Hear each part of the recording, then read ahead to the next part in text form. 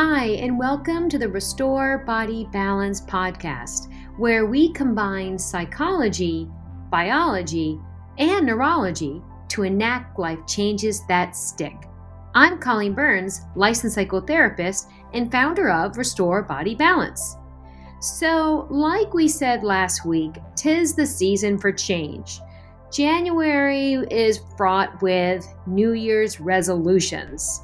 And despite our COVID climate and our pandemic this year, most of us are on board with just feeling better.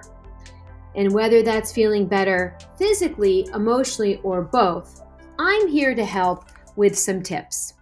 The first thing we're going to talk about today is food and mood. Not only does food tell our body what to do, food actually tells us how to feel. And so to jump right in, let's get to the biggest culprit these days with food, and that's sugar. Sugar does a lot of different things to the brain. First of all, there's a dopaminergic effect, right? So we have pleasure. We have dopamine released as a neurotransmitter. It's basically what we want more of as human beings. And we often seek pleasure and avoid pain. Also, these little neurotransmitters act as opioids. We don't want just a little pleasure. We want a lot. So, believe it or not, as bizarre of an analogy as this is, they act like little heroin or opioids in the brain. Next, in terms of the effects of sugar on the brain, let's look at gluten. Gluten has proteins that are slightly wacky, and they're called gluteomorphines, which are morphine-like peptides that cause addiction. So I've often kidded around with our listeners with my obsession with Pepperidge Farm goldfish. I might just take a little handful, but then I roll up the bag and I go back to what I was doing, only moments later to return to that cabinet. You know, after all, it's the snack that smiles back. Although now I can't hide the fact that I have little kids that like Pepperidge Farm goldfish. My kids are much older, but I still buy them. And again, it's because it has that little effect that causes an addiction, essentially. And you can actually see this on brain imaging studies. Take another culprit, something like sugar that's in yogurt. There is more sugar in some yogurt than a can of Coke. So when you look at what you're eating, you really have to be very careful in looking at the labels. Let's take tomato sauce, for example. Some tomato sauce jars or cans have more sugar than Oreo cookies. I mean, can you believe that? And a glass of orange juice these days is also like drinking a can of Coke. You often see things in the grocery market like cookies and cream cereal or anything that has a label slapped on it that maybe it has vitamin D, or if you add milk, it adds calcium. Basically, what we're taught at the Institute for Integrative Nutrition, where I obtained my health coaching certificate, is that if there's a health claim on the label, don't eat it. We should just be looking at whole foods. Let's even look at that can of soda, for example. Most soda cans have about 15 teaspoons of sugar.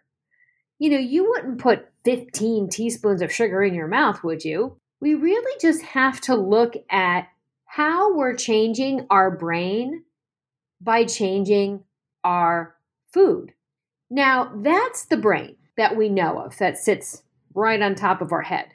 But let's look at your second brain and the effects of food and sugar on the microbiome. So, for example, we've increased our calories quite a bit over the years, and specifically in sugar consumption. Our diet, our exercise, our toxins. A lot of us have leaky gut syndrome, inflammation, and food sensitivities. And this is all about our diet. Our diet affects what bugs live in our gut, not to mention things like overuse of antibiotics, acid blockers, and Advil. We're really failing as a culture. But podcasts like today and the work of health coaches like myself are helping treatment and improving models of care. A lot of doctors' offices these days not only have a nurse, but they also have actual health coaches, not nutritionists per se, but people just helping us to just eat a little bit better. It's about self-care. It's not just about calorie restriction, folks.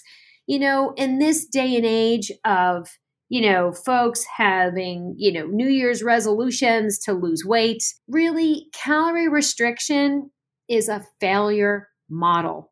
When you restrict calories, your survival mechanism actually kicks in.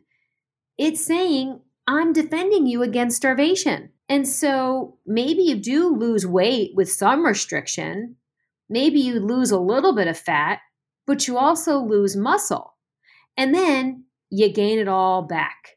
But when you gain it back, this time, believe it or not, it's all fat.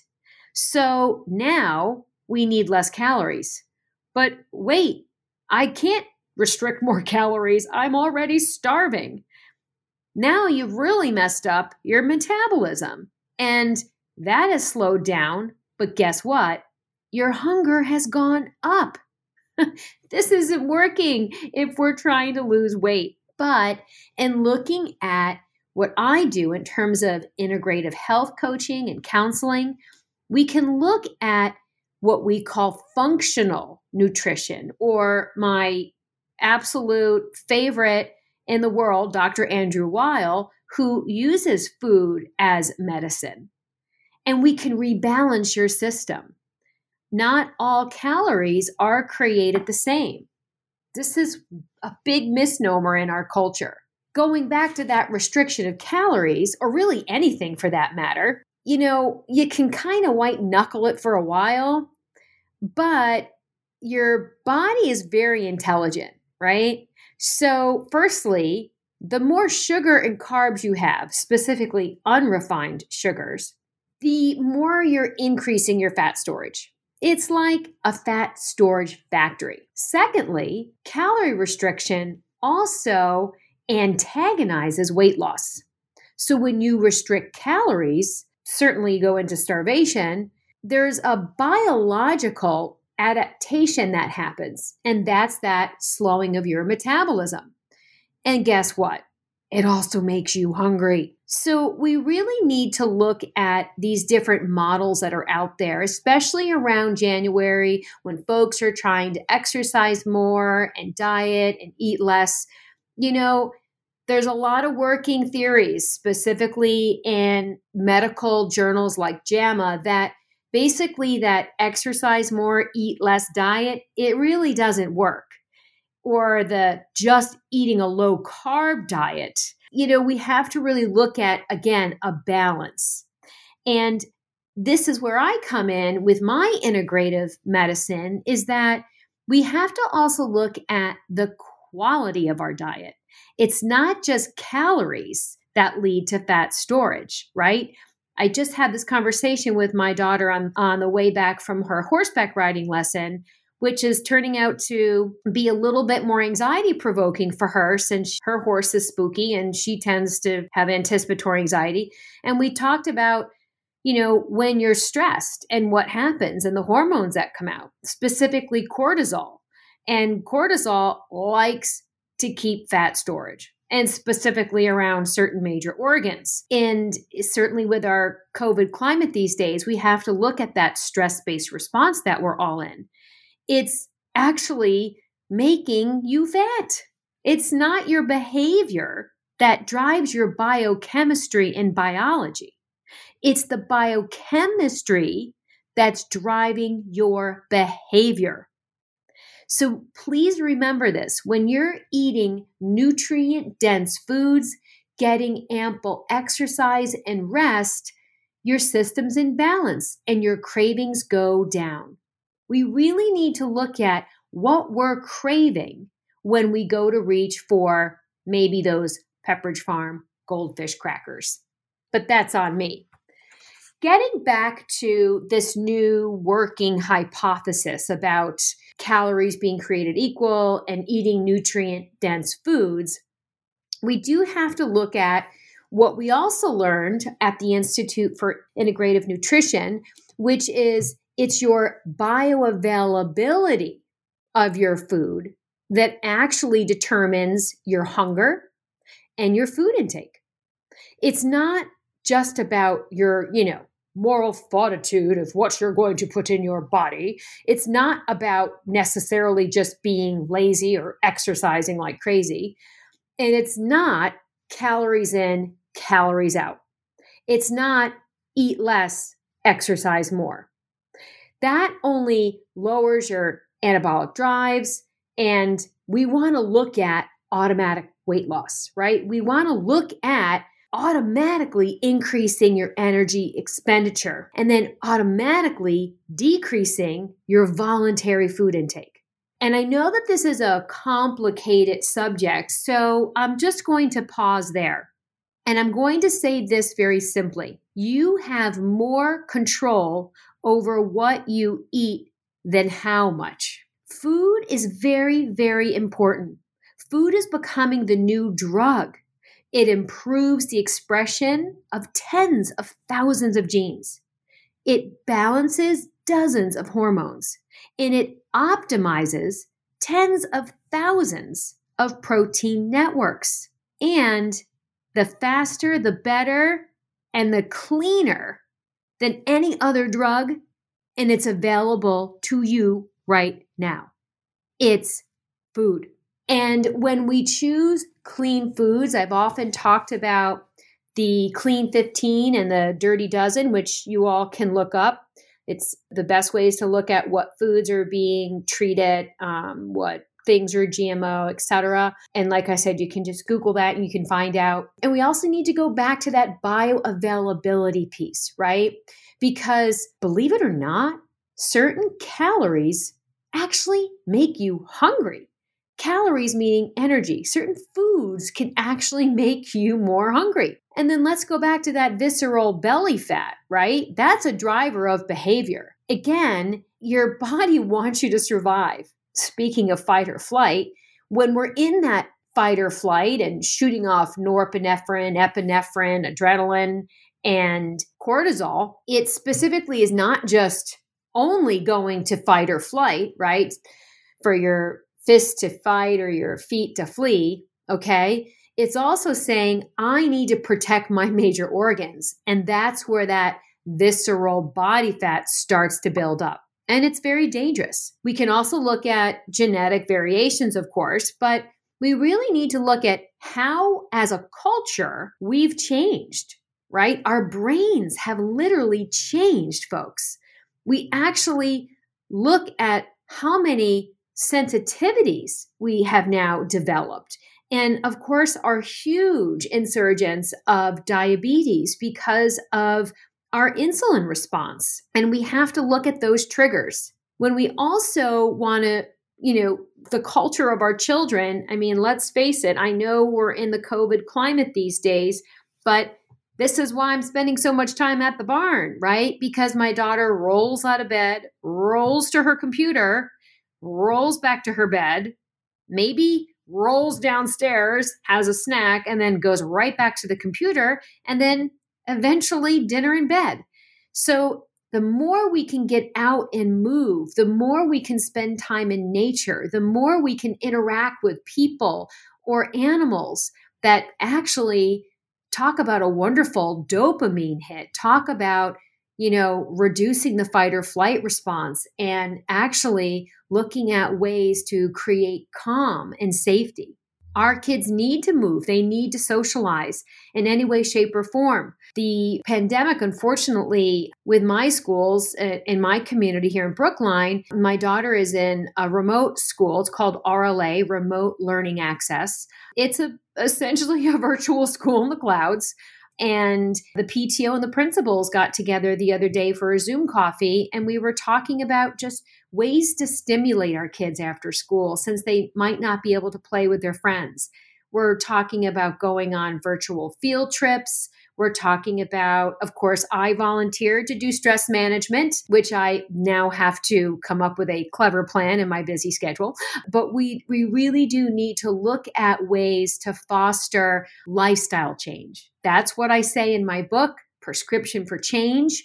Using your lifestyle as medicine, is that we have a lot more control over our food and our mood and our lifestyle than we realize. So let's move on to another piece that we have looked at specifically in the brain. We're looking at different receptor sites being triggered. I wish I had this on a YouTube video. So picture me moving my fingers around, right? That's receptor sites being activated. And then once you have a certain food, it calms down. But something like a simple sugar doesn't actually last very long. And then we start craving again. And then guess what? The more sugar in our microbiome, those bugs actually, guess what? Need more sugar to survive. Shocking, right? So our cravings are real. Your cravings are real. It's not that you're weak, right? So in all these times of January and making change and New Year's resolutions, let's just resolve to be kinder to ourselves. Let's resolve to use our lifestyle as medicine, okay? Food is not just calories. Food is information. It has instructions to tell the body what to do. Every single bite matters. You can change your gene expression with every bite. You can change your microbiome. Remember, we talked about serotonin is manufactured in your gut, not your brain. They did not teach me that in graduate school. I love Boston College. Thank you so much, alma mater. But it really was the Institute for Integrative Nutrition and the gut microbiome course, the second certificate I obtained, which we talked about the second brain, the microbiome, and how that does 100% affect our mood. Food affects your whole body in many ways, from enzymes, mitochondria, gene expression, like we said, communication, hormones, all your cells that are communicating with one another. It's also communicating with your gut flora, detoxification. So what's the treatment? What's the antidote, so to speak? Well, first of all, we have to stop eating food that's addictive. Yes, that includes me and my Pepperidge Farm goldfish crackers.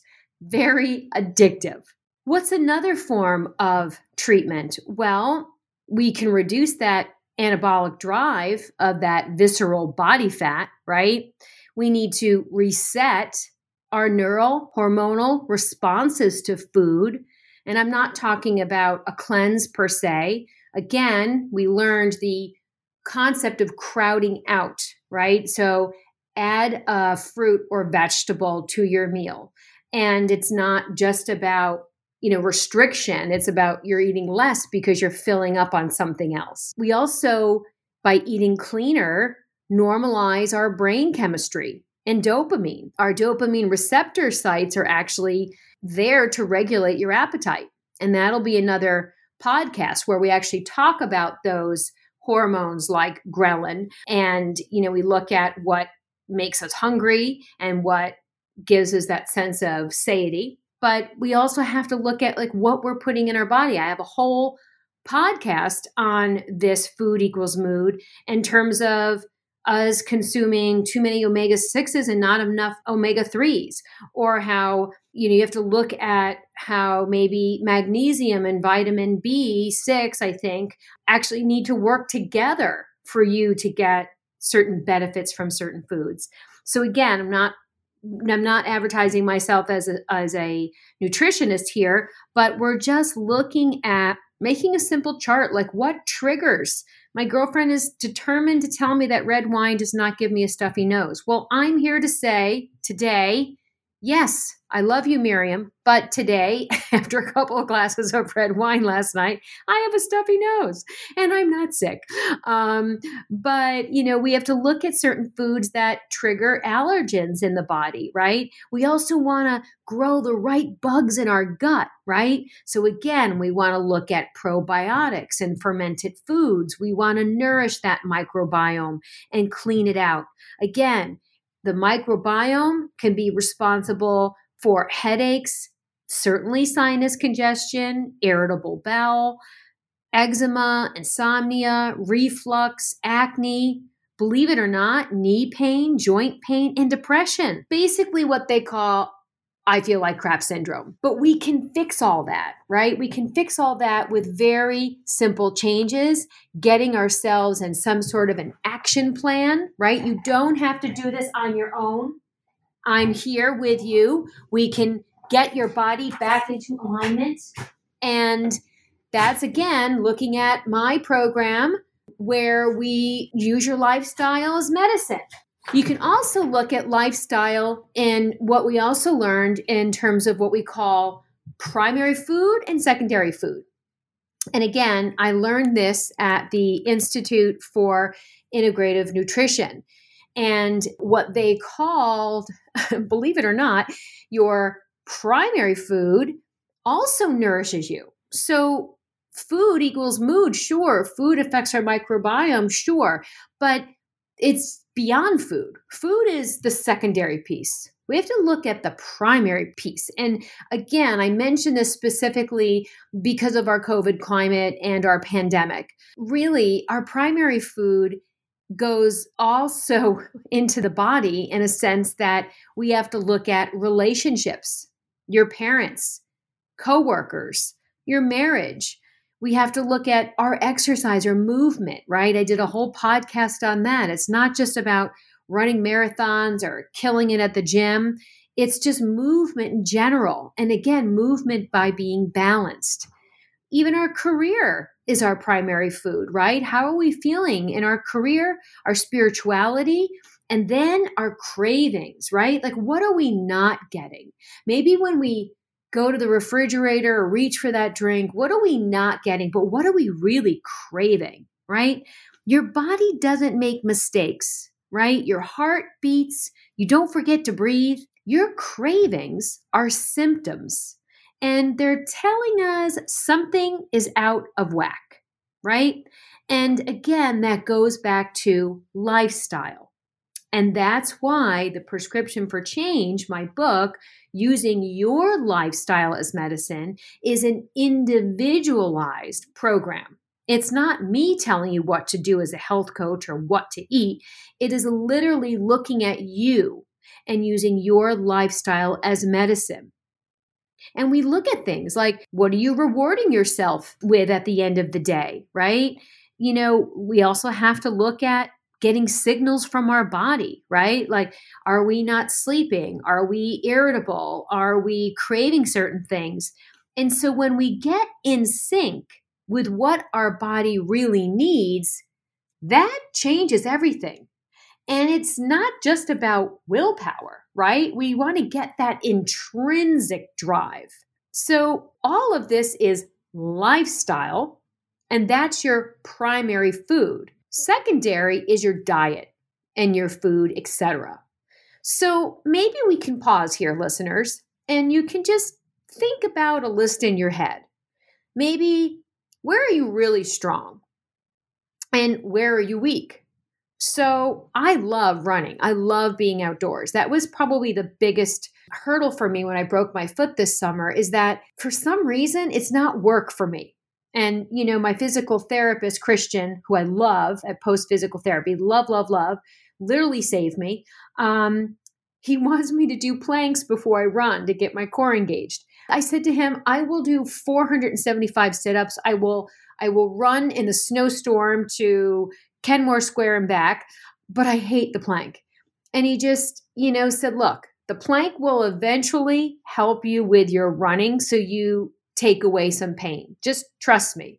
And again, now it's no work for me. It's not that much work for me to actually do the plank because the reward is I get to run. right? So we have to look at where are you strong and where you may be a little bit weaker and get them in sync. And then we also have to look at what you're craving.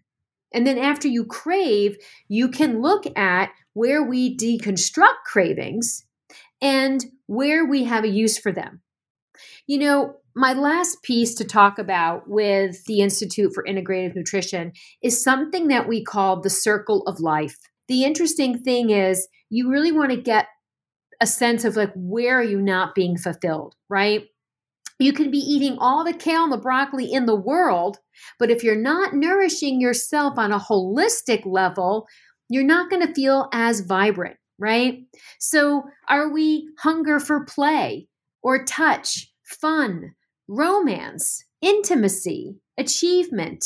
Are we looking for success? Are we looking for art, music, self-expression? My daughter just took her guitar and her two friends grabbed their instruments and they went to a park and just started playing music. That's self-expression. You know, are we looking for more things like leadership or excitement? Is it potentially maybe a sense of adventure or spirituality? All of these are essential forms of nourishment. And again, that does go back to using your lifestyle as medicine. And so just in summation, folks, let's look at that last piece of self-fulfillment. That has to be a complete mental, emotional, spiritual, and physical form of satisfaction. And that's where we can face our fears and we can actually look at using your lifestyle as medicine. It's not about restriction. It's about self-healing in the body. We really have to look at, you know, all of the work I did at the Benson Henry Institute, of course, with the Department of Psychiatry at Harvard University. And that all goes back to that fight or flight response. It all goes back to eliciting the relaxation response. You can heal yourself. You can feed yourself. You do need love. You need support. And that's where I come in. That's where a lot of therapists and health coaches come in. This is where you can heal. You can learn to say no. You can learn what you need. And guess what? You can write the prescription for yourself. It's your choice. We don't have to be victims to this. It's about belief and it's about intention. And that is exactly what my program does. Like I said, it's prescription for change, using your lifestyle as medicine. And anything I can do to help, please feel free to reach out. Thank you for listening. And for more information about my programs where I combine the psychology of the mind, the biology of the body, and the neurology of the brain to enact life changes that stick, simply go to www.restorebodybalance.com and we will use your lifestyle as medicine. See you next week and stay safe.